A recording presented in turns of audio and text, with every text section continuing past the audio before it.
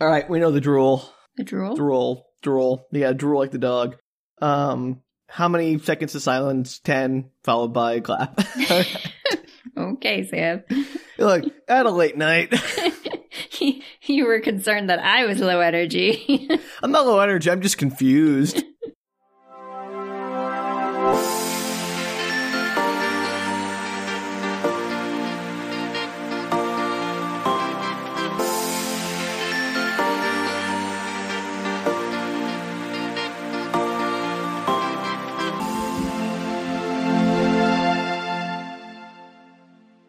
Hello and welcome to Book Retorts. I'm Sam. I'm Danielle. And this is the podcast about sharing your weird media with your friends who are just befuddled by what you're saying. I'm often befuddled by what Sam is saying. And that's not even when I'm talking about media. Oh. So Danielle, as I'm sure you're aware, we recently wrapped up our Spook Retorts month of spooky movies. Yeah, Spooktober. Yes, Naka already has a name that month. So we recently wrapped up Spook Retorts, and that was an intense month for us of some of our favorite spooky media. So I figured what better way to have a palate cleanser, to have a reprieve from Spook Retorts, to shift gears towards the holiday season, than with the 2007 Disney direct-to-VHS film, Cinderella 3, A Twist in Time. Oh, this has been on our imaginary list for a very long time. It's been on my imaginary list. I don't know about you. It's come up in conversation, but I still have not seen it, for better or worse. Good. Gosh, that's going to be something we're going to have to determine through this episode, Danielle. Sounds like a winner. All right, first, I'm going to send you a lightly edited summary. I removed one sentence that is a big spoiler, because why not? And it's also not that big a spoiler if you have a brain, but I still figure it'd be better to leave it off. It says, what if the slipper didn't fit? Experience the wonder and the majesty of Cinderella's classic fairy tale with a spectacular twist in Disney's all-new motion picture, Cinderella 3, A Twist in Time. All capitalized. Gus, Jacques, and all your favorite characters return in an exciting and hilarious new take on one of the most celebrated films of all time, bursting with show-stopping music and more magic, wonder, commas, and suspense than the original. Cinderella 3 is enchanting entertainment for the entire family. Thank you for giving me a summary that tells us absolutely nothing, Sam. I removed the one sentence that typed up the plot because clearly this summary was not interested in giving you any useful information. Also, I gotta say, the one thing it does tell you, like, what if the slipper didn't fit, that is not a plot of this movie. Really? In fact, it's about the slipper fitting too well. Can she not never take it off? We will get there, Danielle. Stuck underfoot forever. I'm also going to elaborate that I did not watch Cinderella 2, whatever the heck it's called, because... More Cinderella? Cinderella year? Cinderella year, yes, that's what it is. I did not watch it. This movie does not seem to acknowledge that other movie at all in any way, shape, or form. So I have no idea if or how they relate to each other. As far as you know, it could explain the entire plot. You're just not aware. It doesn't, I think, because I did look briefly through the Wikipedia article to get the character names and a few other things. And it mentioned Cinderella 2 had a bunch of characters that do not make a reappearance in this movie. Well, then they must have nothing to do with it. That's my guess. It might be like a prequel or something. Who knows? Anyway, I think we should just get into this because although it is a svelte movie at something like 73 minutes... There's a lot to unpack here. All right, let's go. All right, we open with narration. We hear a voice saying, "Do you remember the story of a girl who lived a life of cinders and found true love because she kept a beautiful dream in her heart? Of course, it helped that she had mouse friends who could sew and a fairy godmother who could do wonders with pumpkins." I'm like, yeah, no duh. Without those things, like, this is like the people who say, I'm a self-made millionaire. All I got was a loan of $500,000 from my parents. I'm like, yeah, you're not self-made, my dude. Cinderella is the 1%. The Cinder 1%. The Cinder 1%. Yeah, okay. So the narration concludes, well, that girl is me. So thank you, Cinderella, for reintroducing yourself to the audience. She has her own narration. I know. Isn't she swanky? Yeah, I know.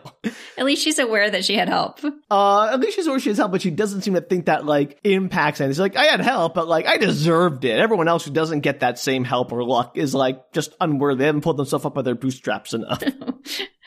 It's good to know Cinderella's kind of snotty. She is like a libertarian, free market capitalist. She's like an Ayn Rand of the mythical kingdom she lives in. Might be the first time that sentence has ever been uttered. I would love to see an Ayn Rand adaptation of Cinderella. Cinderella Shrugged. Make it happen, Sam. All right, let's just move on before we get anyone who actually likes Ayn Rand writing into us. We're sorry. Don't add us. In fact, don't contact us at all if you're a big Ayn Rand fan. Aww. Anyway, then we go right into an opening song about how great her life is. She's like, oh, my life is so wonderful. Everything's great. And that she's a princess and a wife, all because I fit a shoe. And I'm like, this song reveals a lot about Cinderella's value and like her self-worth is, because she mentions nothing about like her personality or like what makes her a good person. She's just, I got to be a princess because I fit a shoe. That's the only qualifications I have as a human being. Well, I mean, depending on which version of Cinderella that you watch, read, whatever, like, she doesn't have a lot of connection with the prince prior to marrying him. Well, and that's my point. Even in the movie, she doesn't. So, that's rough. But it's just so sad that she thinks her only worth is like, yeah, I have the right size shoe. Nothing else about me is worth loving or being a princess. So, gotta work on that self-esteem, Cinderella. And she says that all in song. Yeah, in song. Perfect. Yeah. So it's been a year. She's goofing around with Prince Charming, who puts shoes on her again, like during the song, because apparently that's his fetish. I mean, that's probably true. Let's be honest. Yeah, obviously. And who, as far as I know, does not have a name. It's Prince Charming, Sam. That's not a name, Danielle. That's a description. He probably has a name. No, he doesn't, because I looked it up. He does not have a name. He's not like the other ones that really do have names. You just don't hear them on screen, like the Beast is Adam or whatever. He doesn't have like an official name ever in any of the animated movies, although the French Disney media advertisement for the movie listed him as Henry. So I like to think that he's Charming. Henry VIII. Henry VIII, I think, is a better description for the way he goes through women and has no concept of them as human beings with value. Does he go through many women in this movie? Kind of, but he also just like does not value women as anything more than like props. Like he doesn't know Cinderella's personality or anything like that. Like, oh, she's my true love because she's pretty. Does Cinderella have a personality? No. Well then. I mean, she does in the movie. Like, we get to know her as the audience a bit better, but the prince certainly doesn't. That's sad. Anyway, it might be Henry. He also gets some other names in the live-action adaptations, but never in the cartoon. So he is the artist who is known only as Prince. Charming. Yes. Charming. And so they're also going to go hang out with the fairy godmother. So like, oh, we got to go hang out with the fairy godmother. And I guess they just chill with her. Now she's like a regular part of their lives. She's just like a magical thing that kind of came and then disappeared. But no, she's she's just own her house somewhere. Yeah, no, they're like, we got to go meet her because, you know, we have tea every Wednesday with the magic fairy godmother who apparently doesn't have anything better to do than to hang around with a person whose life she's already supposedly fixed. It's wild. Like, the first song already has my head spinning.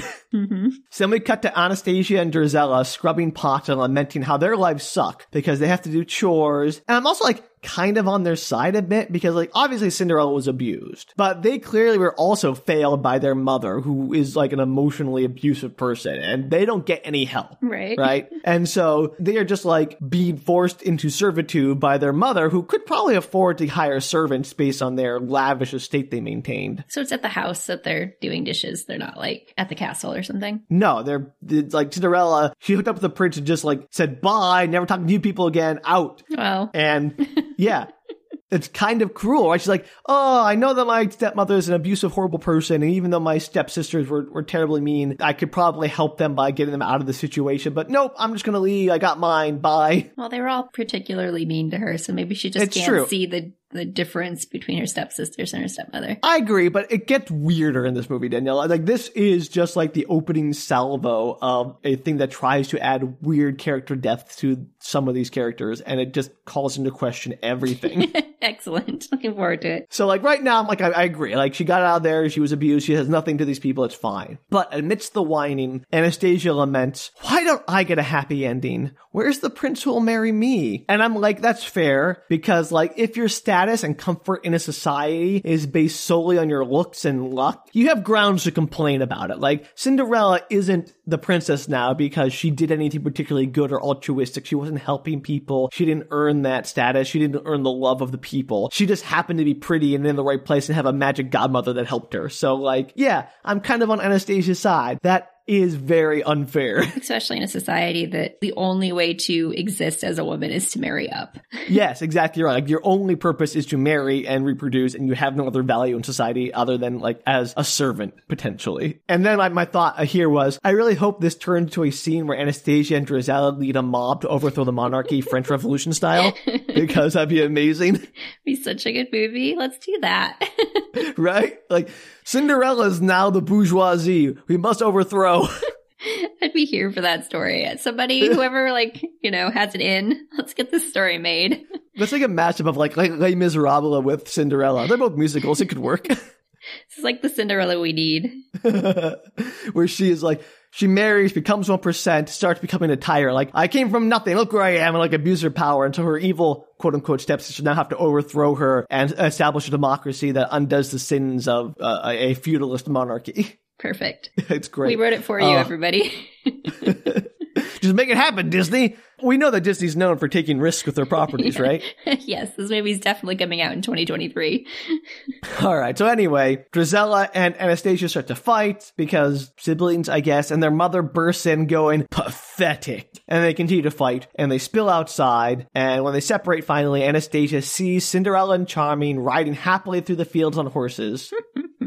Just through their property for funsies. I mean, I guess like it's public property or something, like a wheat field. I guess they don't care. They're the royalty. They can go wherever they want. This is the problem. This is why they're the villains of this movie.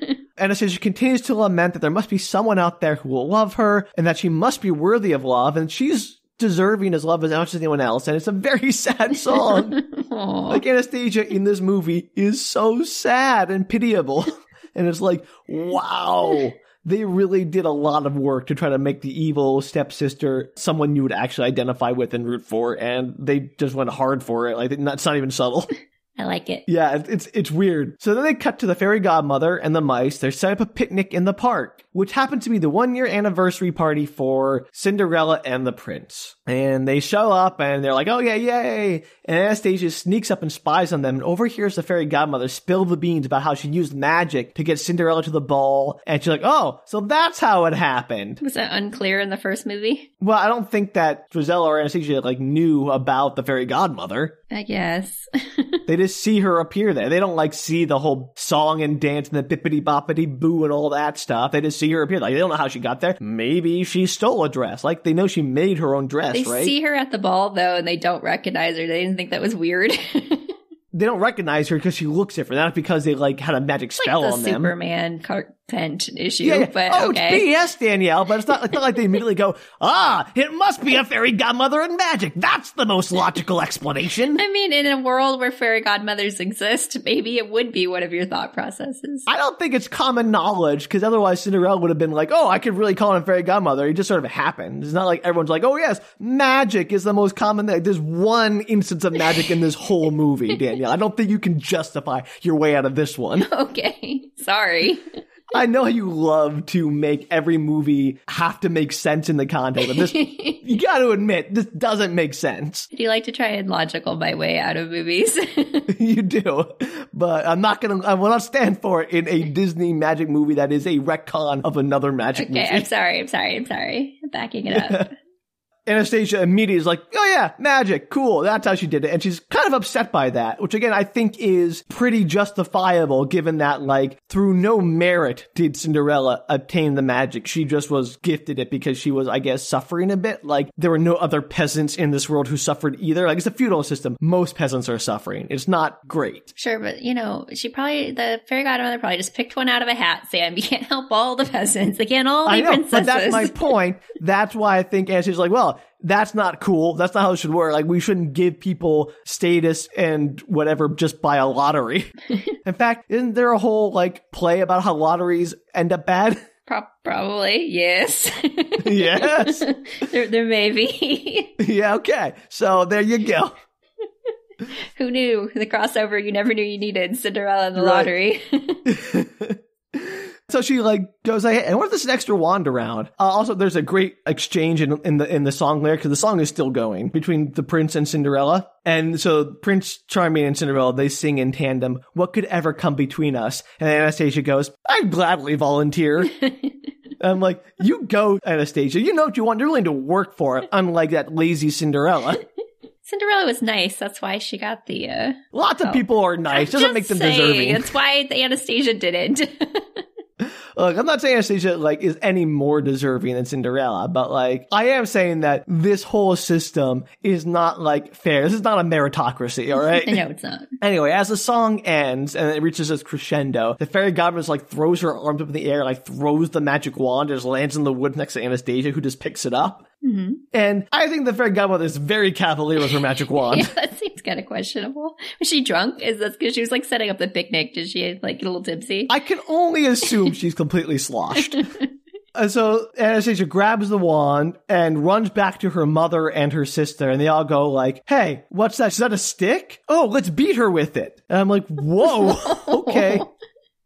So I'm saying, the abuse here is not just on Cinderella. Yes, Cinderella was abused, but clearly, even though Drizella and Anastasia are not treated as servants, they are being abused. Well, I never doubted that. I mean, I'm not saying their abuse is any less or any more terrible than Cinderella's, but they are still not total villains, is my point. At least not according to this film. So the evil stepmother and Drizella do not believe Anastasia, because why would they? They don't think magic's real, as I was talking about earlier, Danielle. Okay, Sam, jeez. And then the fairy godmother sort of walks over to them hey, can you give me that wand back, please? You don't know what you're doing. That's very dangerous and very powerful. Just give it back to me. What is going on? You just you throw your magic artifact away, just without a care, then just sort of wander around people hi, yes, I'm a magic person. Can you give my magic wand back, human beings? And because human beings are never known for hoarding power or wealth or magic. Maybe she hasn't had this issue before. Well, then she has been very lucky, but she does nothing to conceal her identity or play it off as it's just a stick or anything. Mm-hmm. She's hey, yeah, that's very magical. Please give it to me. And why would they? Why would anyone do that? So Anastasia obviously refuses, as most human beings would. And then they struggle a bit over the wand, and magic starts shooting out of it as they all just start yelling bippity boppity boo left and right, which is apparently the only thing you need to do to make the wand do whatever you want. How does Anastasia know that that's what you yell? She heard it in the song. Oh, okay, when she was sorry. magicking together the picnic. I forgot that songs give you the instructions for everything. They do, apparently. So they turn the cat into a half goose monster, and then the fairy godmother gets turned to stone. Just poof, gone. Uh-oh. She's stone. Does she come back ever? Maybe. We'll find out. And this all begs the question to me, if the wand does all the magic, what's the point of the fairy godmother? Yeah, if anybody can use the wand. Yeah, and all you need to say is the magic word, and the wand does whatever they say it does, and it can turn her to stone. So because she has no actual power of her own, she's just a random lady who found or somehow got a hold of a magic wand and declared herself the arbiter of justice in this world. I will dispense joy to certain people and not to others, and I will turn animals into other animals and pumpkins into carriages because I'm crazy. With power. I'm assuming that's the backstory. No, it's wild. She's not a magical being. She just happens to have a magical artifact and has decided to use it to become... It's kind of like the ruby slippers in The Wizard of Oz, where the magic isn't in the person, it's just whoever has the magic object. So that's crazy. Everything has already been done from the first movie. To be fair, they never specifically stated that the fairy godmother was magical. Yeah, but it kind of implied with the word fairy in her name. Well, maybe that was just the name she gave herself. I know, which is even crazier. Yeah, it does make it weirder. Yeah, and she gave herself wings and stuff or whatever. I think she had wings. Did she have wings? I don't remember. I don't think she had wings. Am I being confused with the fairies from Sleeping Beauty? They had wings. Yeah. Anyway, the point is, she apparently is pointless. The magic's in the wand, and she does not matter. Now we know. It's all a lie. Is Anastasia the new fairy godmother? Not quite. So Anastasia is distraught. She's oh no, what have I done? But the wicked stepmom was sweet, this means revenge! Or you could just make yourself rich and go live a happy life. No, she wants revenge, Danielle, because she is not thinking straight. Revenge on her 20-year-old stepdaughter.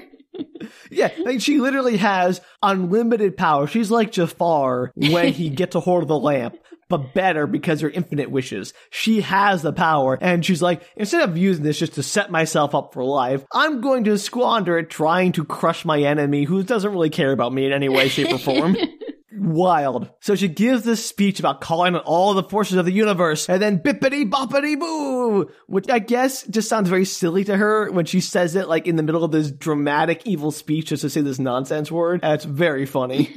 And then a green blast shoots into the sky as the wicked stepmother starts to chant, "Reverse the moon and sun, turn back the tide and time, unravel Cinderella's happily ever after to the moment my troubles began." She's got like a whole, did she like write this down? It was like in her journaling that she's been doing That's the my last question. several months. I'm like, she just has this locked and loaded and ready to go. Like, does she just like spend her time like, oh, let me think of some spells in case you ever get a magic wand, I can immediately use it against Cinderella. July 22nd, if I were a fairy godmother, these are the spells I would use. It's absolutely insane. And also, apparently, like I said, it doesn't even matter what you say. You have to be like, I want this to happen, bippity boppity boo, and it happens. Like, there are no rules for this magic wand. It's crazy. It's wild. So a bunch of swirly green light fills the screen with scenes of clocks running backwards, and Cinderella, the first movie, played kind of backwards with the prince and Cinderella being split up, and back to the very point when the shoe fitting is happening from the first Cinderella. Like when he finds her. When the Grand Duke is bringing the shoe to the castle, Right. or to the manor house to like put it on them, and Cinderella's locked upstairs and tries to get out with the help of her mouse Because friends. somehow that was the only way that he was going to be able to figure out what the person, because he had no idea what the person looked like that he's with all Danielle, the time. I go into that in a great depth later in this movie because it is Perfect. a pivotal plot point, and I have so much to say about I it. just don't understand. It made more sense when it was a masquerade ball. It doesn't make sense when it's not. Doesn't make any sense. I hate it.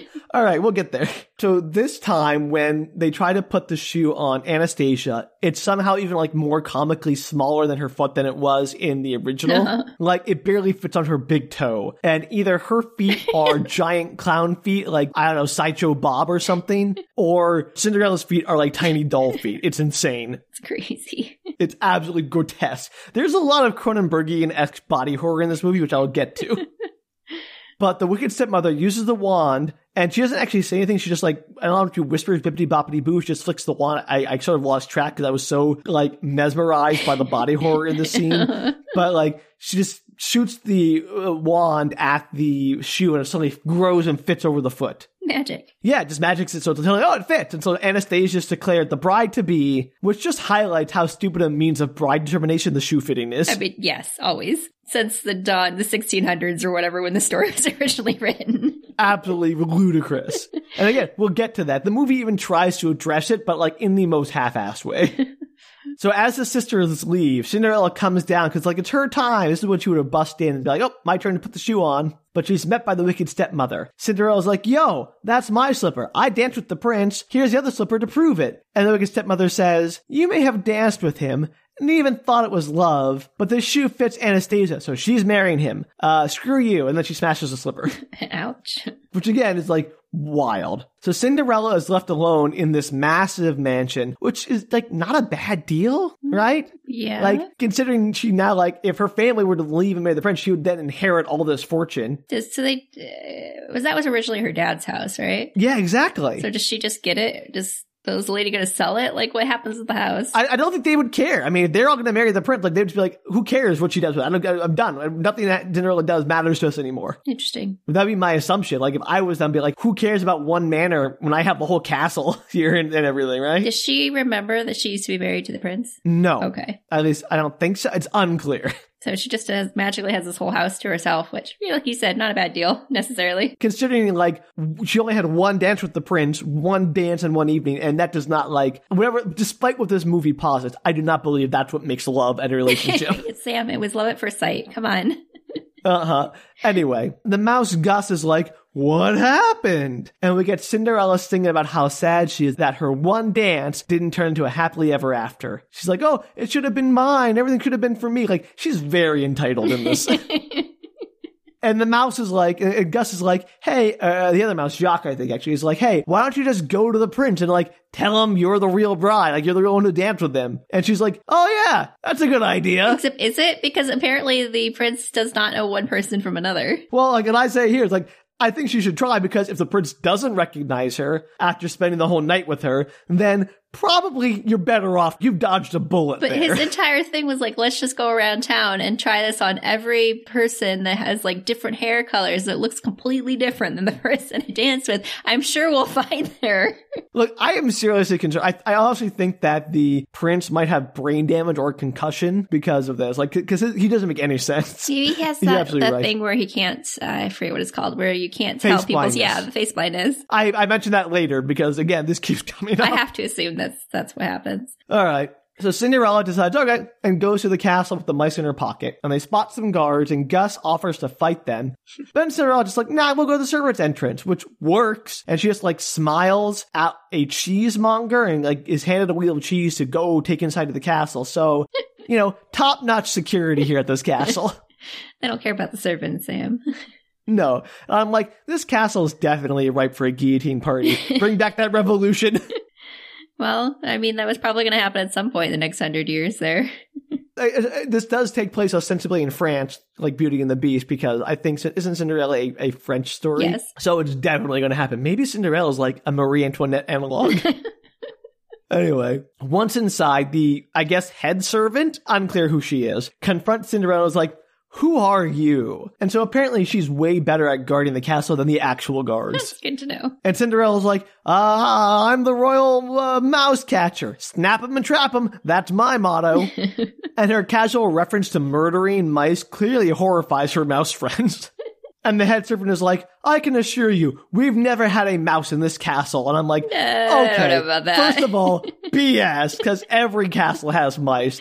But they're everywhere, especially in those days. Like, no. And of course, Cinderella's mouse friends cause a commotion by throwing eggs and riding sausages around a kitchen. Sorry. How do they pick up the eggs? They're very tiny. Well, they're very strong mice, Danielle. And then the head servant goes ballistic with a broom and starts like swiping at them and smashing things, trying to like get them, and it gets completely Tom and Jerry'd, where she's knocked unconscious with a pot on her head. And Cinderella's just like, I guess you do need my help. I'll just go get those mice, and just casually walks off, leaving this unconscious woman in the kitchen. So again, Cinderella is not endearing herself to me. So they sneak into a hallway, and Cinderella tells the mice they should split up to find the prince faster. And this is stupid on just so many levels. What are the mice going to do about it when they find out? Exactly! Like, first, they can't communicate well apart. So if the mice do find the prince, they're not going to be like radio Cinderella and like, breaker, we found him, he's in the East Wing. Like, that's not going to help. And then also, assuming they find the prince first and can't contact Cinderella, it's not like the mice can talk to the prince, I assume. Like, I don't know how this works, but they're just mice. What are they going to do about it? Like, this is pointless. So, like, they're not going to get anything done by splitting up. Yeah, that seemed like an odd choice, because if they found him, they'd have to go all the way back through, find Cinderella, then take her all the way back to the prince. Danielle, have you predicted this movie? I wrote here, they can't just tell the prince, yo, your real love is sneaking around the castle somewhere. Just a warning, trust us, we're semi-literate mice. Like, no one in their right mind would take that seriously. I don't know, talking mice. You might at least kind of like, sort of believe them. Yeah, but you would freak out. And I gotta say that I was very prescient in this moment, and it's disturbing. So we cut to the prince fencing with his dad, arguing about who to marry and why you marry somebody. The king insists you marry someone for breeding and their refinement, not their choice in transparent footwear, which is totally fair. I think that's a fair point.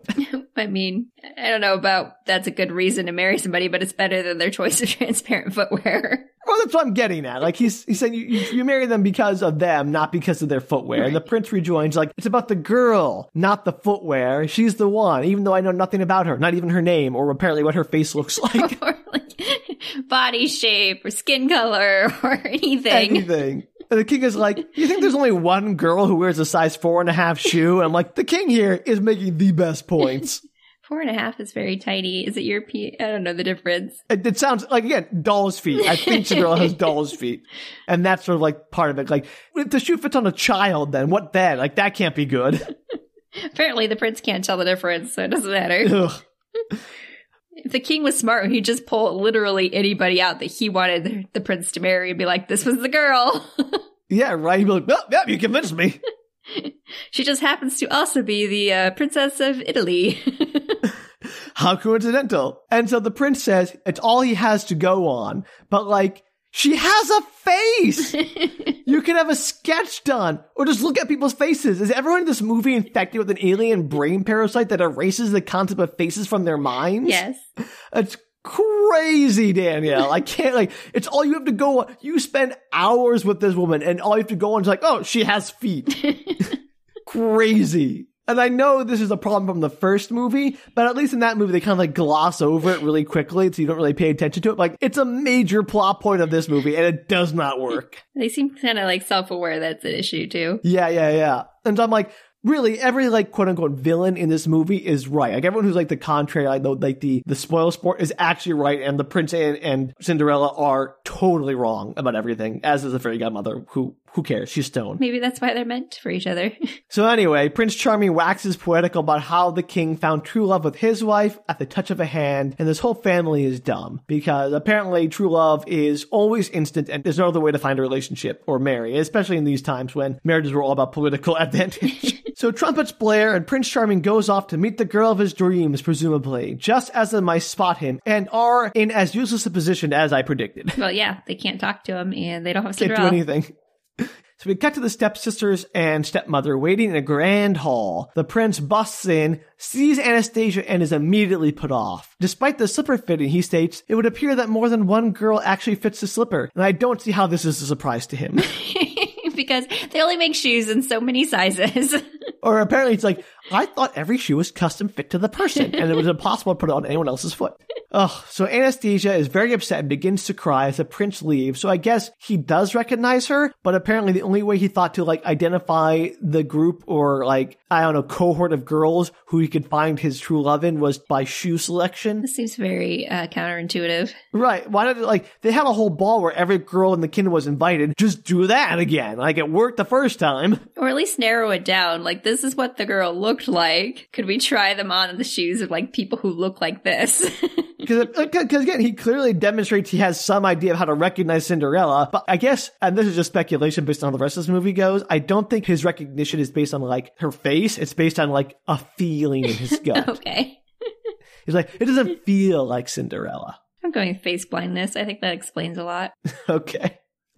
And so as the prince is leaving poor Anastasia behind, the evil stepmother casts a spell on him to make him forget who he danced with and marry Anastasia instead. Or specifically, the girl who fits the slipper, which I thought would be a nice little loophole that would come up later in the spell. It doesn't.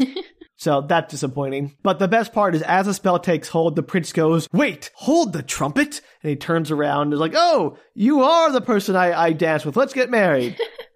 So, yay for magic brainwashing, I guess. I hope Anastasia's happy. So now the prince gets down on one knee and proposes. Anastasia grabs the ring, but clumsily drops it and chases it around in some unnecessary slapstick, but eventually gets the ring on and accepts the proposal. The mice, Jacques and Gus, observe this and are like, we have to go find Cinderella. So I guess splitting up just means they have to go spend more time searching for two people instead of just one. Exactly. Wouldn't it be funny if this movie just followed Anastasia the rest of the time? She lived happily ever after and Cinderella did not. Yeah, I'm kind of like hoping that was the case. Like, oh, it'd be great if Anastasia married the prince, got power, banished or like beheaded her evil mother and sister who are like legitimately jerks, and just like, cool, Cinderella can have the old mansion and live there. I'm just going to hang out with my prince and we're going to have just like a grand old time. Like, which would just prove that happily ever after isn't real. It's just that you have money and power. You can make yourself happy.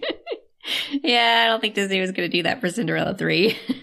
No, but it's a good lesson for children to learn. It's not about like your good-heartedness or your character. It's just about if you happen to have the right circumstances and get money and power, you can be happy. Can you imagine if you're like watching that with your children at home and you're like, wait a second. And be like, well, I guess it's better they learn from Disney than from life when it hits them in the face within like 10 years. Oh man, that'd be a great movie. I would do that. You would do that. I would do that.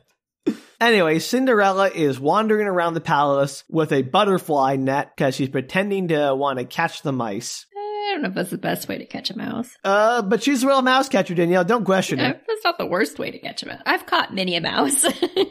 I know you have, Danielle, but never with a butterfly net, I presume. No, I've never done it with a butterfly net, so who am I to talk? Maybe you could be the royal mouse catcher and set yourself up as the new Prince Charming bride-to-be. I'm good, thanks, though. That's too bad, because you could live happily ever after. He apparently doesn't care who you are, what you look like. That's why I don't want to marry the prince.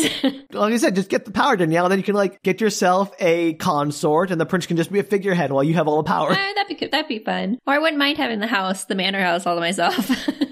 Yeah, exactly. Anyway, this palace is surprisingly empty. Like, there's nobody in this palace but Cinderella and, like, the immediate family. And I'm guessing that's mostly animation cost analysis, that they just didn't want to spend money animating more characters in this movie. I'd imagine so. But it makes everything look super creepy and empty, so that's fun. It's like a weird alternate reality where they've like magic into like a holodeck or something where it's only them.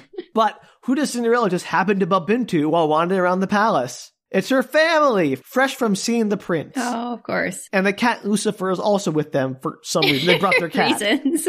They thought they were moving into the palace. Oh, I thought they'd get married first and then move, but what do I know? They don't travel without Lucifer. The wicked stepmother is surprisingly attached to Lucifer. Maybe it's her emotional support cat. Well, he is a dick, so yeah, probably. Her husband did die. Yeah, but she didn't care about him. She did kind of seem to have married him. Well, it depends on the versions. Sometimes she's I'm married him saying for in this money. version. Sometimes she actually loved him. And then becomes just an evil person later. But either way, point is, I don't think so. So the cat starts to sniff out Cinderella like a dog, but is called away by the wicked stepmother just before he actually finds her. So no conflict, actually. The movie just continues to be uneventful. Well, that's good, I guess. Then the prince walks by. Just everyone's like bumping. Like, this must be the smallest castle in the world.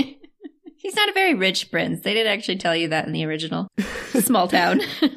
Yeah, right. And Cinderella walks up to him giggling like, "Hi, do you remember me? I believe we danced last night at the ball."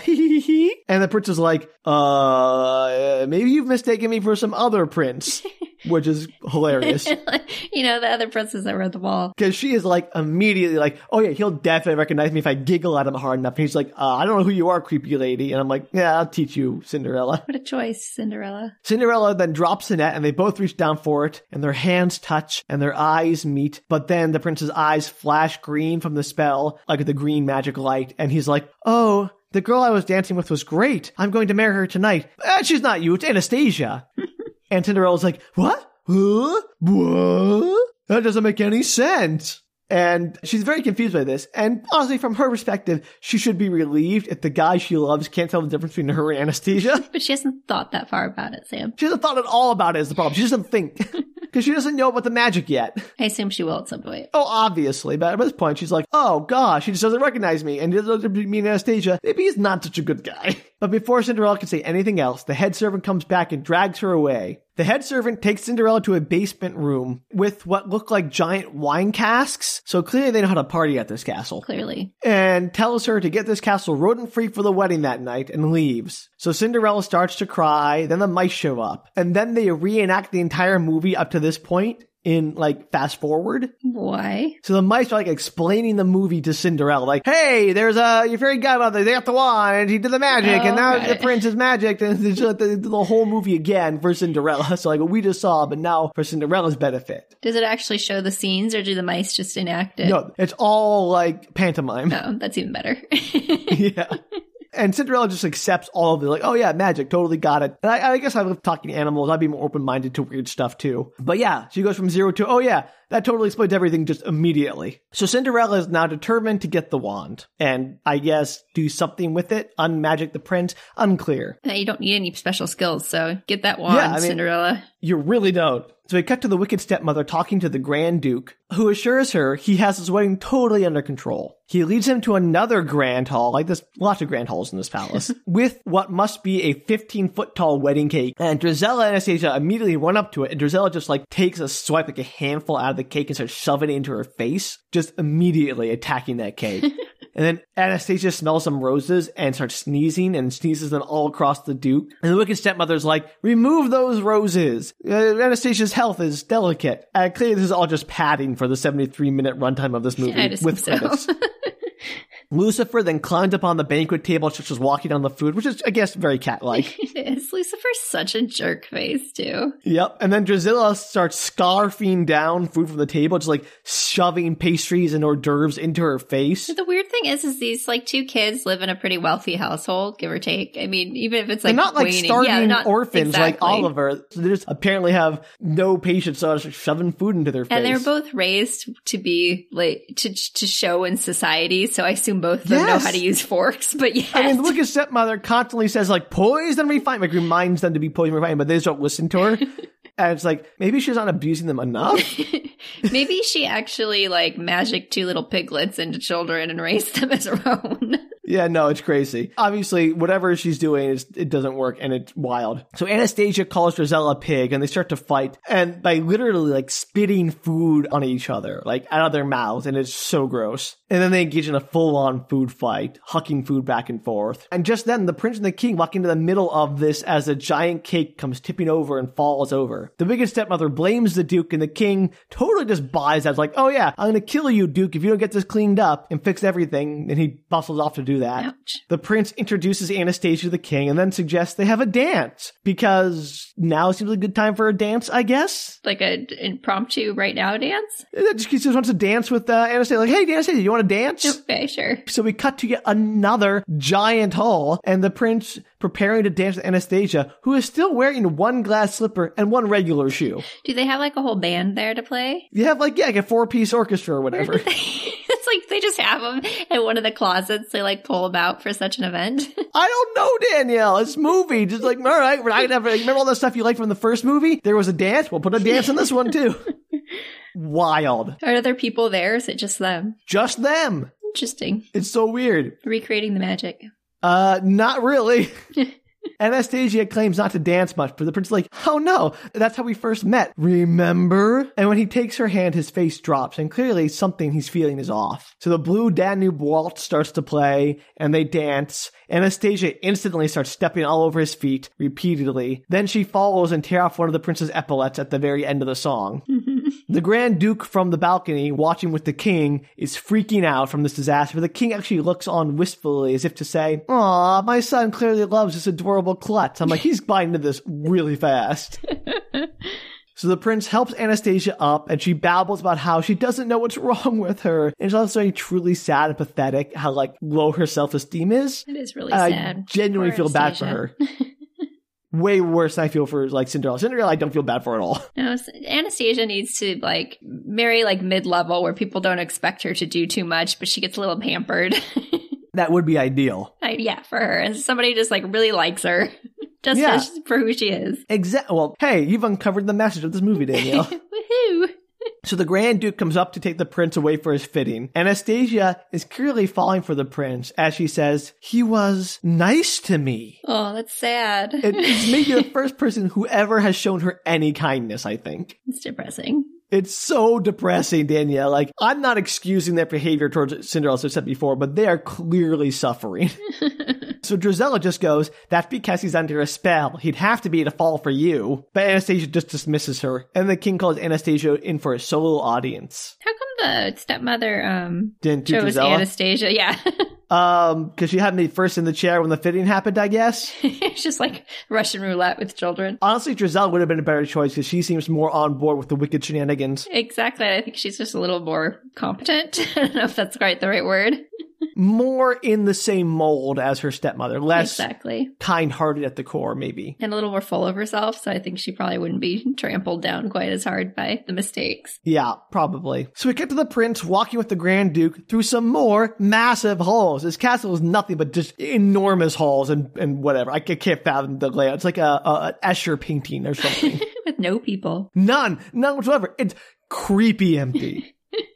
Like, they're like 70-foot tall halls, like ceilings, and it's wild. Maybe they don't have a lot of people in this town. Apparently not. If they didn't have that many people, he should be able to find Cinderella pretty easily. You would think so, but he doesn't know what she looks like, Sam. Oh, right. That's the big problem. And it could have been from neighboring towns. They just don't know. So the prince states something's wrong. He's having doubts that it was actually Anastasia. When he touched her hand, he felt nothing. So that's like what's making him feel weird. It's not that she doesn't look like someone. Just like when I touched her hand, I didn't feel a spark. Because apparently the entire royal family makes all the decisions based on just like ineffable feelings from single hand touches. This might be why they don't make it very long as the royal family. We can only hope.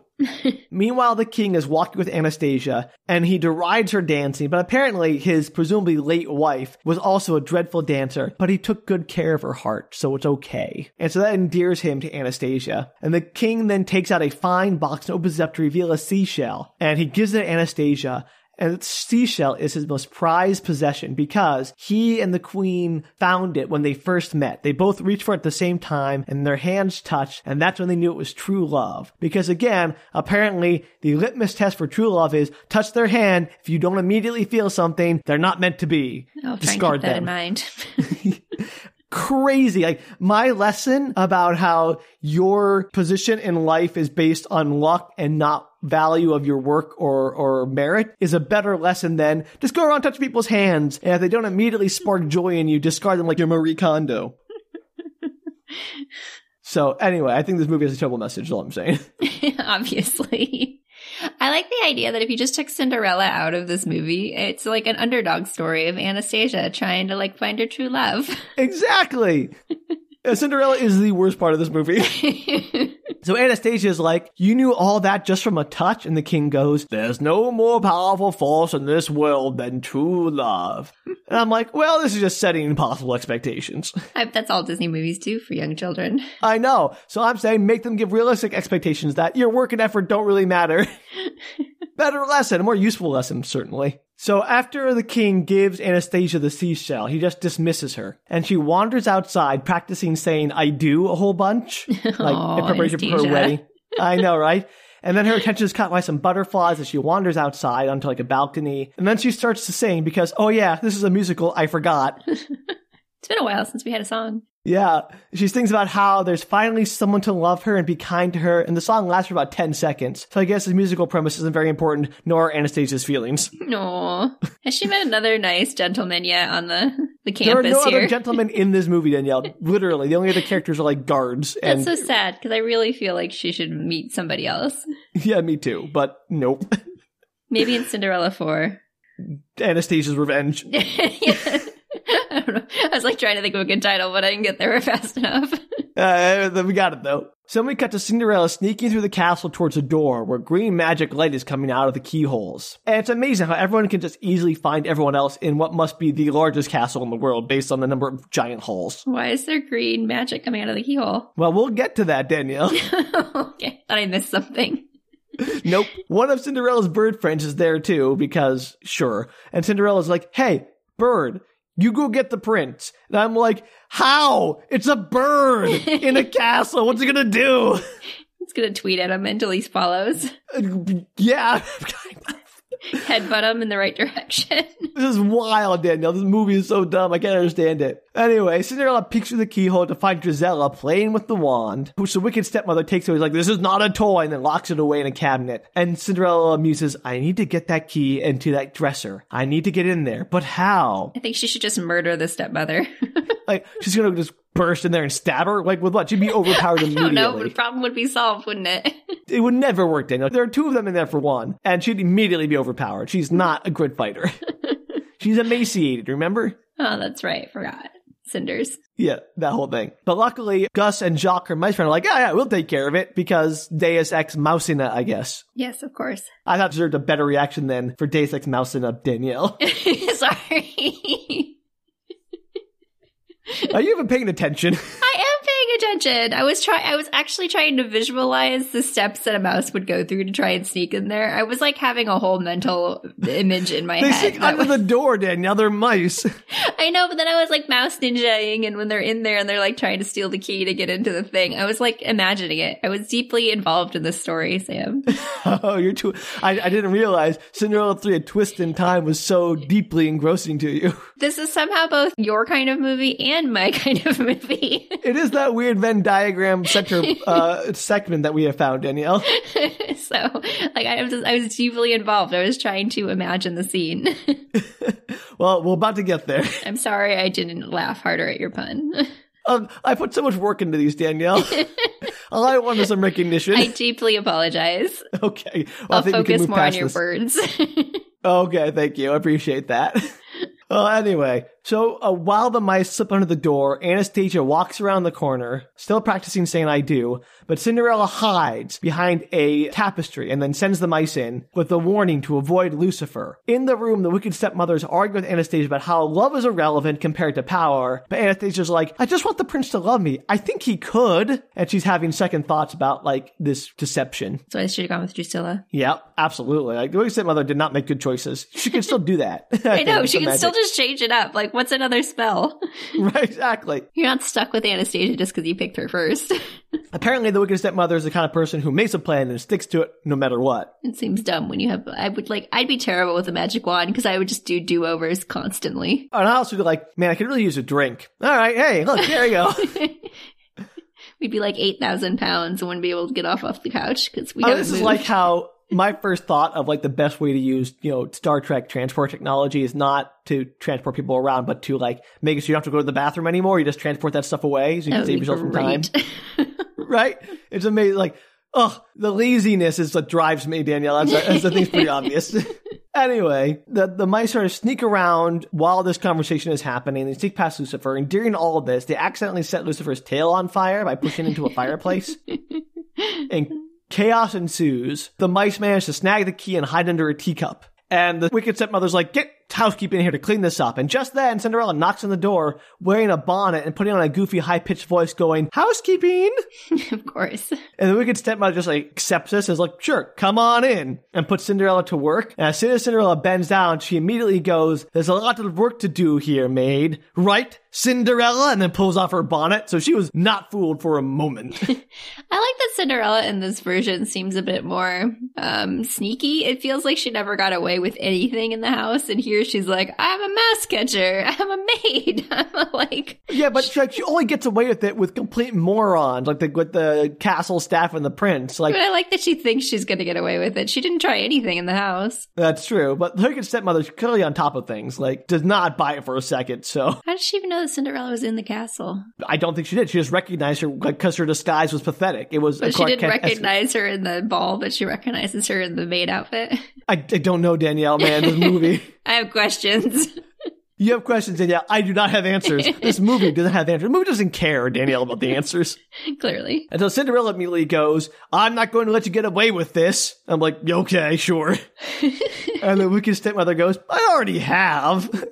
She's kind of right. Yeah, fair point. And then Cinderella goes, I don't think so, because dialogue is hard. And then she yells at the mice to go because they have just snagged the wand. And she immediately draws everyone's attention to the mice sneaking the wand out of the room because that's smart. Cinderella. I know. So they all bolt for the door. And as they leave, the wicked stepmother yells like, hey, stop that thief! Guards! But the mice have the wand. The mice have the wand. The mice have the wand, though, which is the weird part. So stopping Cinderella does nothing because the mice could just go hide the wand. Right, which I thought to myself too, but this movie did not think of that. And the mice are running with the wand, and nor do they just give it to Cinderella, who is probably more agile and who's larger than them at least, and probably can open doors and stuff. Or could use the wand. The wand to stop everything. You just stop time or something. Yeah, exactly. But they don't do that. They just run. And the mice actually manage to use the wand to turn Lucifer, who is chasing them, into a absolute horror of a Jack-in-the-Box. Like, it's a Jack-in-the-Box, but the head on it is just Lucifer's head in the Jack-in-the-Box. That's scary. It's grotesque. And also, apparently mice can also use the wand. Everything can use the wand. All they do is they do little mice, like, pidgin English, bippity-boppity-boo, and then, like, it does what they don't have to say a spell. They just say the magic word, and something happens. I guess it's psychic? I don't know. Mice language. Being a Jack-in-the-Box does not faze Lucifer, who just hops after them angrily, like a haunted toy. The best character. It's absolutely, it's a horror show, Daniel, I swear. See, this is a good one for post-Halloween. Still has Halloween vibes. I did not expect that, I'll be honest. So the mice then shrink Lucifer with the magic wand into like a tiny cat who's like a mouse size compared to them if they were human sized. And the mouse are like, oh, look at the killer kitty. But it's still a cat and still kicks their butt because it has claws and teeth and they're mice. And so Lucifer then chases them into a mouse hole. And then the mice run out of the mouse hole. And as Lucifer runs out of the mouse hole, the mice shoot it again with the wand. And it's like a Cronenberg level of horror as one body part after another of Lucifer starts to expand and grow back again. As Lucifer grows back into a life-size, a Lucifer-sized cat, whatever his original size was, but is now trapped in the mouse hole because the mouse hole did not grow. Then he died because, trapped inside of a little squishy mouse hole. Yeah, he would die. He'd absolutely be like constricted to death, but, cartoon. So I guess he just slips out of it later. Creepy. Meanwhile, the guards have trapped Cinderella in a room where she's barred the door. And then at this very same moment, the birds have also found the prince, who is, again, practicing with a sword or getting fitted for clothes or something. Who cares? Doesn't matter. And he's just totally chill with random birds, like, hey, birds inside my castle. Cool. And they're like wearing bonnets and chirping at him. That's like pecking at his Why did they have sleeves. bonnets on? Because the birds have bonnets in. Remember all the animals were clothes. Like the mice wear clothes in this movie. Yeah, Because that's Cinderella right, makes them 'cause little she drew it. I clothes. forgot. Yeah. I'm sorry. It's been a minute since I've seen Cinderella. Yeah, but the point is the prince is not put out by this. He's like, oh, little birds wearing clothes. How interesting. Did she make the clothes around their wings so they can fly? I mean, they just wear little like scarves in their hats. They don't have actually like shirts and pants on. Okay.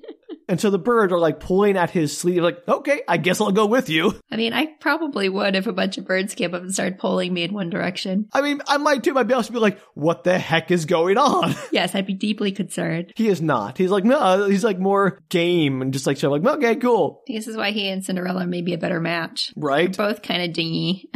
They're really dingy. So back in Cinderella's room, the mice throw the wand to Cinderella just as the prince approaches, and she chants, lift the spell, let him remember. I guess anything is a spell if you just say it right, or don't say it. It's intention, Sam. It's just willing the wand to work. But just as she's about to say bippity boppity, she gets interrupted before the boo by the guards who burst into the room and seize her and seize the wand. You can't continue saying it?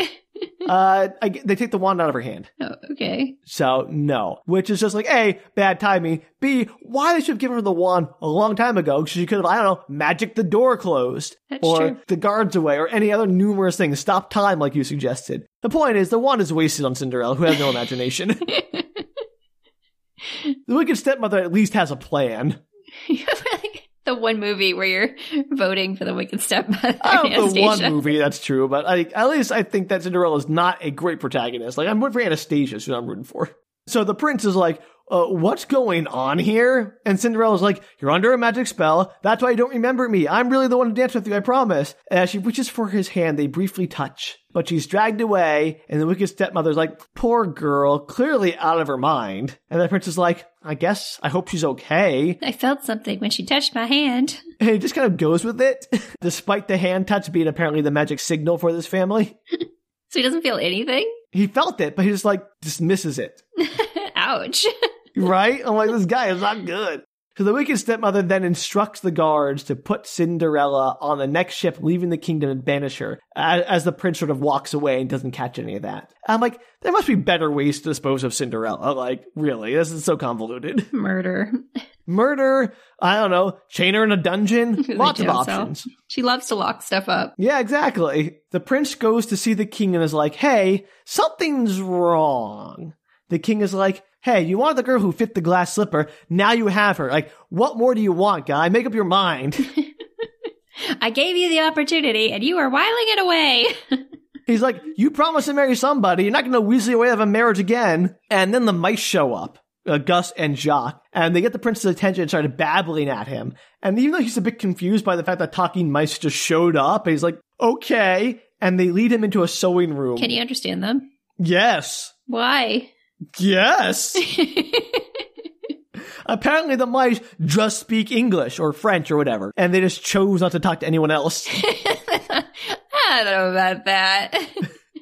Look, take it up with Cinderella, who apparently has talking mice, and didn't think, hey, that's a great way to make some money. Talking mice. Like, people would pay to see that. I could get out of my Wicked Stepmother's, house with this. Do you think all animals can talk, or it's just like the ones that have somehow been around her, like something's rubbed off? I don't know, Danielle. It raises so many ethical questions. Serious questions. As all talking animal movies do. Because Lucifer doesn't seem to talk. The horses that... But they are sentient. They, clearly know what's going on and understand language. Wild. Maybe they're just choosing, like you said, not to talk. But yeah, but then that goes back to, the fact that then they're being abused and, used by humans, which just seems like something they would not stand for. Yeah, I like the idea that Lucifer actually can talk and has just chosen not to talk to Cinderella this entire time. I mean, that is a very cat thing to do. Lucifer's a punk. We don't talk to anyone like, humans, I'm not going to talk to humans. They're not worth my time as a cat. He just like constantly like does stuff to her and it's just like, I'm not going to say anything to you. You're below me. That is, again, very cat. It does. It makes Lucifer even a better character. So anyway, the mice take the prince into the sewing room, and now he starts to question the concept of talking mice. He's like, oh, talking mice, how weird. But I guess I'll go with it. And the birds, like, are also in there. It's like the whole crew is there, and the mice start to reenact the plot again. The prince doesn't seem to understand, so the mice start to sing the plot from the first Cinderella instead, and apparently that the prince could get. You can always understand everything in music, Sam. So it's all about how Cinderella was the girl at the ball who danced with him. He's been duped, and this would be like the third time the plot's been recapped in this movie. So I think this movie thinks children are idiots who can't keep a plot straight for 10 minutes. Well, as you said, maybe they just needed to pad it because it wasn't long enough. They were at like 52 minutes, so they were like, well, what else could we add? And I think I was like, we need more songs. What could they sing about? I don't know. The same plot again? Good idea.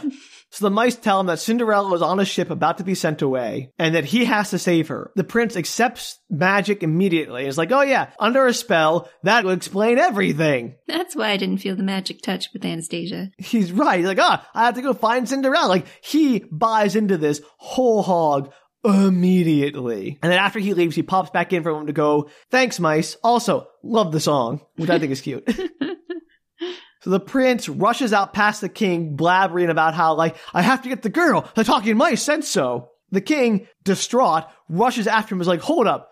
You're marrying Anastasia. Like, you made this deal. You're talking nonsense. I forbid you to take another step down these stairs. And the prince, in what must be the absolute best moment in this movie, he just looked at the king blankly for a moment, glances at the side, goes, okay, and then dives headlong out a window. Just like, boom. And it's like goofy as heck because the animation is not very well done. Just like, you see this little prince figure in like a frog jump pose out the window, disappearing. It's absolutely hilarious.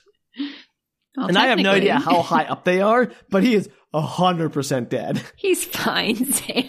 I mean, he's fine, but he should be dead. There's no way. He's touched by magic, too.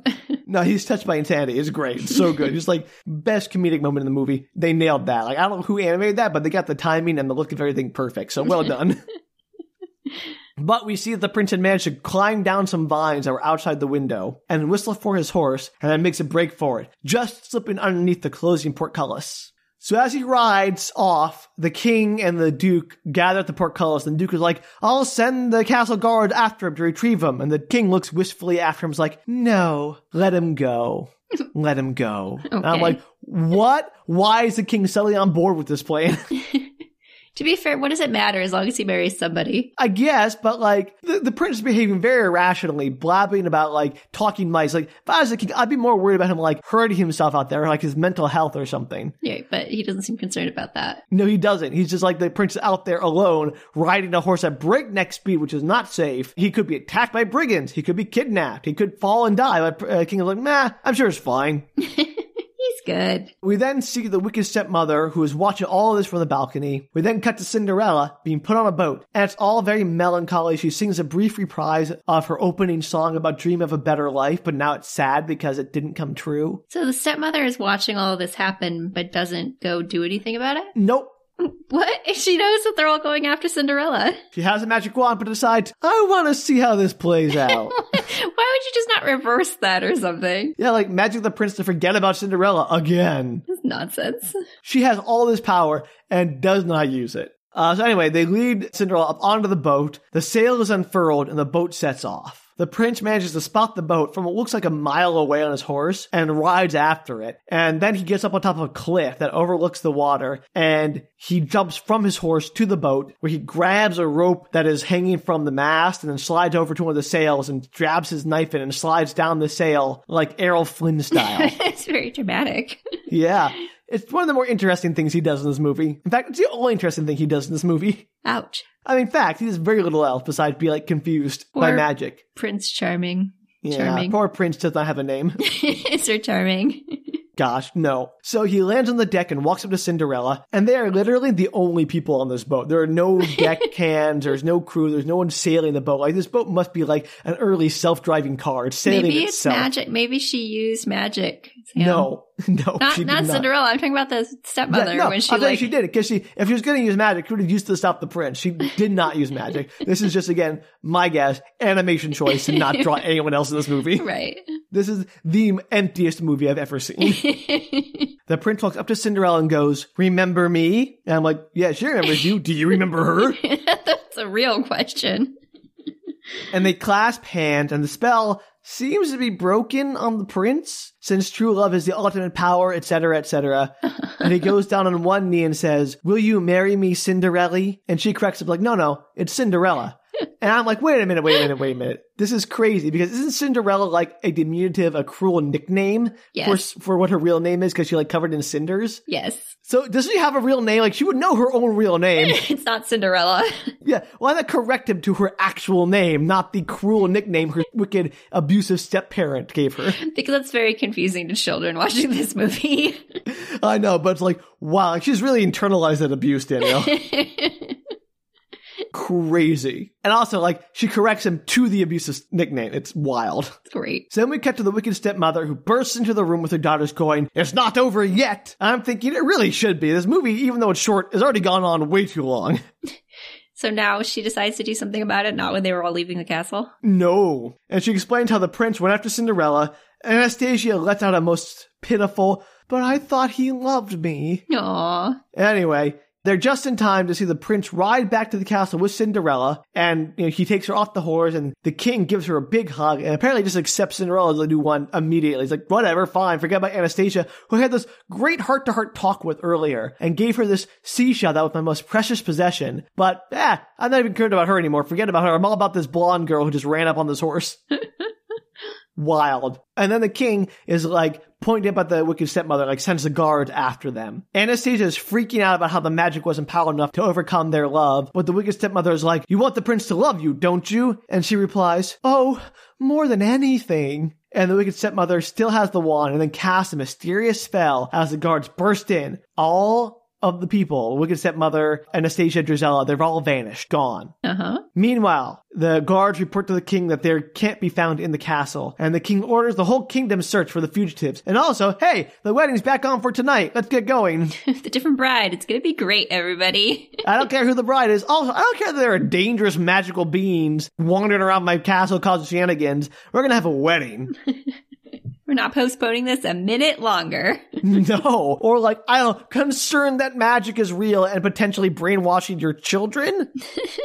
Could be used to assassinate you? Like, these are concerns I would have as the king. Nope, none of that. Her son is finally getting married, Sam. Yeah. So we cut to Cinderella getting ready for the wedding. When the wicked stepmother appears in her chamber, she pulls up the wand and calls Anastasia in, who has been magicked to look like Cinderella. That's one way to get around that, but also the most convoluted way. The wicked stepmother goes, "The prince will never know the difference. He'll be perfectly happy." And Cinderella leans in and goes, "But will you, Anastasia? Will you be happy?" And in real life, she would be like, "Heck yes, get out of here." And Anastasia just says, "I want what you had." And Cinderella asks, "Do you even love him?" But then the wicked stepmother magics her away, like, just poof, she's gone. And she appears inside a pumpkin, which starts to grow and twist into a weird, demented version of the pumpkin carriage from the original Cinderella. And it has like these vine tentacles that snake out and wrap around a nearby horse, like tethering it to the carriage. The wicked stepmother then magics Lucifer into an evil coachman who leads Cinderella away on the carriage and is told like not to let them come back alive. And again, you could just murder her with magic if you wanted to. It's just everything seems like a really complicated plan.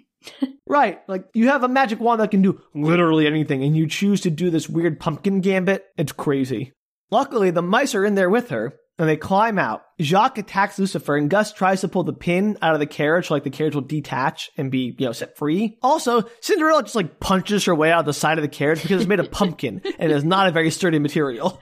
That seems like a hard thing to punch your way out of, but I do think you could probably dig your way out eventually. But she's apparently got super strength or whatever. I don't know. So then Cinderella manages to struggle and knock Lucifer off the carriage, and he lands in the lake and turns back into a cat for some reason. I guess water undoes the magic. It's like the Wicked Witch of the West. I mean, I hate to bring this back up again, but like, in the first movie, the magic had rules where like, it only lasted until midnight. Which, why? Because apparently this magic has no rules in this movie. No, it does not.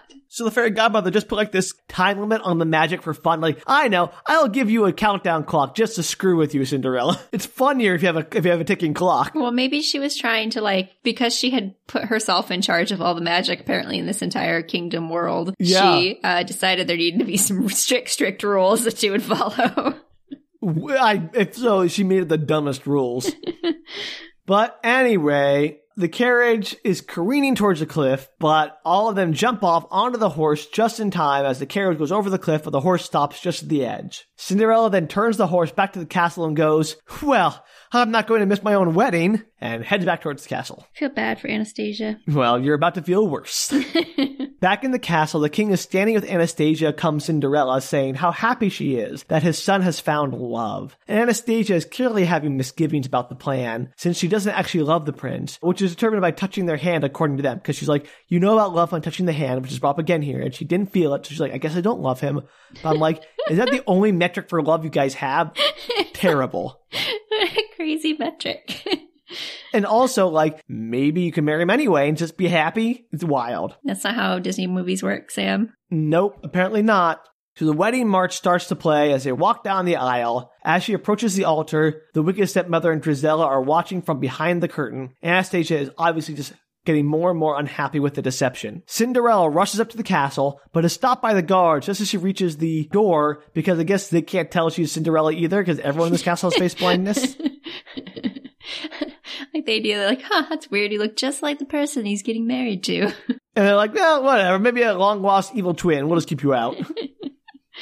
Actually do our job as guards for once. Apparently, this is the only time they actually do their job. They should try to go in the back way with the... No. The mice servants, distract no. the guards enough for her to slip by them. Well, that works too. So they do that just as the I do's are being reached in the wedding. And Anastasia hesitates and then goes, I don't. Just as Cinderella slips by the guards and approaches the altar. And she's like, I do. Pretty much. And at this moment, the wicked stepmother bursts out from behind the curtain and is like, what are you doing? We had a plan. Did she say that to Cinderella? No, she says that to the Anastasia. Yeah. And Anastasia goes, I want someone to love me for me. And then the guards rush the wicked stepmother, but she still has the wand, which nobody has figured out how to resolve. So she just starts turning them into like chickens and pigs and whatnot, because magic. I just like the idea that she was yelling that in Cinderella, because that would have been like, what are you not following my plan for, Cinderella? No, that wouldn't make any sense. It'd be funny though. It would fit with the character of the movie making no sense. Exactly. So the wicked stepmother then aims the wand at Cinderella, but Anastasia gets in front of her, is like, no. And she's like, oh, perfect, I 2 for 1. And she's about to cast a magic bolt at them, but just as she does... Is she gonna, like, kill her own daughter? Yeah, absolutely. Ouch.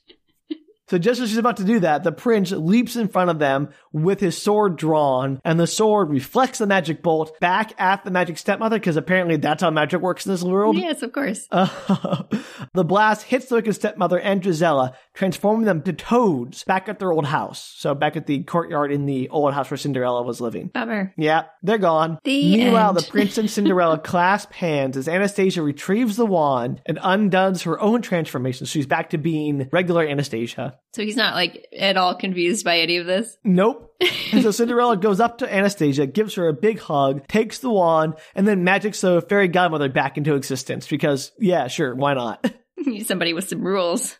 So Anastasia tries to get the shell back to the king, but he's like, no, everyone deserves true love. You can keep it. Aw. I know. So the fairy godmother offers to return them to their former lives, and Cinderella and the prince are like, wait, what are you talking about? She's like, oh, you've already been married. Oh, you know what? Never mind. Just forget it. And so she just leaves the timeline just all kinds of janked up because of this. It's like, nah, it doesn't matter. It's fine. They're getting married again. Who cares about all the other weird things that happened during this movie? She just leaves this timeline. She doesn't undo anything else. Everything else that happened remains as it happened in this new timeline. This is like, That's wild. Why? This is like in Back to the Future 2 when they like find Biff World or whatever. That's crazy. Why would you just leave this timeline existing? She's like, yeah, I guess it all worked out. They're getting married again, so I guess it's all the same end, so the means don't matter. It's ridiculous. She takes a whole year of their life away, basically. That's crazy. A whole year just wiped out. I swear, the fairy godmother is really the evil one here. She should not be trusted with that magic. That's the craziest thing I've ever heard. I can't believe it doesn't go back to the original timeline. Nope. She's like, I guess we're just going to pick up where we left off. A year of our lives, a whole year we lived together, erased from existence. That's wild. So Cinderella and the prince marry and kiss again. We cut to the castle with fireworks going off, and Cinderella's narration returns with, and they lived happily ever after. Again. But not Anastasia, because we don't know what happens to her. I would like to think that she doesn't turn into a toad or, have she doesn't to work turn into as a a toad. servant. She's just, yeah, who knows?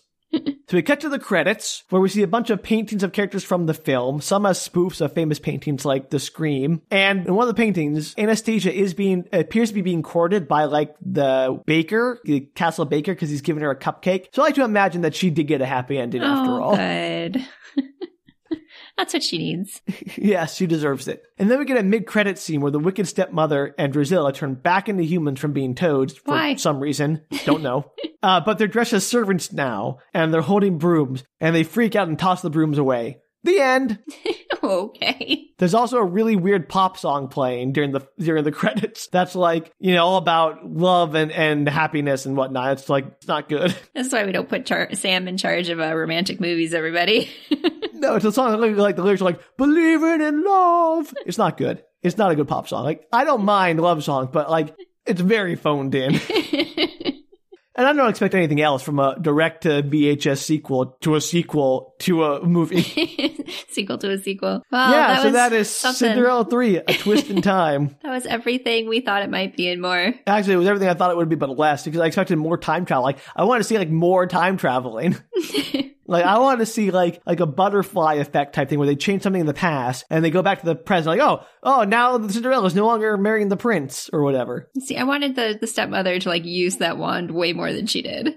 Oh, yeah, she underutilized it entirely. She should have done redos. That actually probably would have been a pretty funny movie, especially for the first quarter of it, if she just kept doing, like, no, let's do it again. Yeah, I mean, that would make a lot more sense. You're like, rewind, try again. Oh, rewind, try again. That'd be a much better movie. Also, in the opening description I gave you, Danielle, do you remember what that first line was? I don't. I can look. Yes, do. What if the slipper didn't fit? Not something that happened in this movie. I guess they're saying, like, what if Cinderella was not the one that got chosen? That's not what it says, though. I know, but I think that's, like, the euphemism or the thought behind it. I know, but the thing is, because I think it'd be a way more interesting premise to, like, if the slipper didn't fit Cinderella. Like, if the prince didn't find anyone who fit the slipper, would he be like, well, I guess we'll just not finding the girl, or would he try to find her a different way? Yeah, I don't know the answer to that at all. He probably would have gotten married to whoever his father picked out. Yeah, way more interesting movie. Anyway, there you go. Cinderella 3, Twist in Time. It makes magic into a ludicrous thing that doesn't make any sense. Yeah, and that's crazy. The wicked stepmother, as the most competent person in the movie, still not competent enough to use the magic properly. And the fairy godmother, perhaps a tyrant of magic who, stole the magic and has been using it to disguise herself as a kindly old lady for millennia. Nice, sorry, I don't want to watch it. I mean, it's not a bad way to kill 70 minutes if you got the time. Sometimes I do. All right, well, there you go. I mean, I don't know what else we can say about that movie. It is what it is. I do want the origin story of the fairy godmother, though. That's just why. Yeah. Yeah, no, that would be like the more interesting. If it was like Cinderella 4, Anastasia's Revenge, she goes back in to find the fairy godmother and how she came to be and how like she messed everything up by, interfering with Cinderella and then with all the other shenanigans she caused. Interesting. Very interesting. Well, Disney, if you're listening, make that happen and give us a big old balloon payment bonus for coming up with that idea. Yeah, we had several ideas in this one. Yeah, especially about making realistic morals for children in movies. It's very marketable, I'm sure. Well, if you out there have a moral you'd like to see a children's movie give, like a real true-to-life moral, not the BS fairy tale morals, you can let us know at bookretorts.com. You can also tweet, Instagram, or Facebook us at bookretorts. Yes, and if you want more of our shenanigans, you can support us on Patreon at patreon.com/bookretorts. Patreon! Yes, but until next time, bye! Take care, everybody.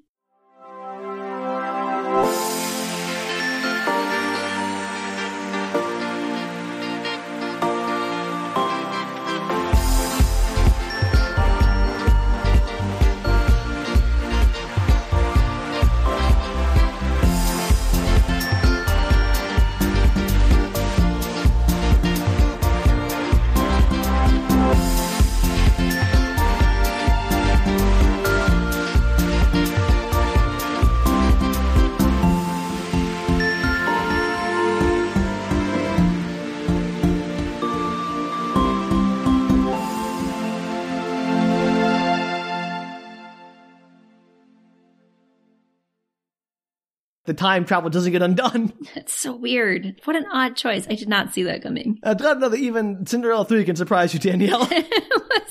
I really just assumed she'd put the original timeline back or something. Or at least like the original timeline back and they'd still remember maybe that they had the weird other timeline. Yeah, but nope. Fairy Godmother's like, nah, I don't care that much. Can you imagine how much of their relationship must have been developed in the past year and now they have to start from scratch? Yes! Crazy. Like, maybe they have like children on the way or something. Yeah, like easily. She could easily be pregnant. Yeah, not anymore.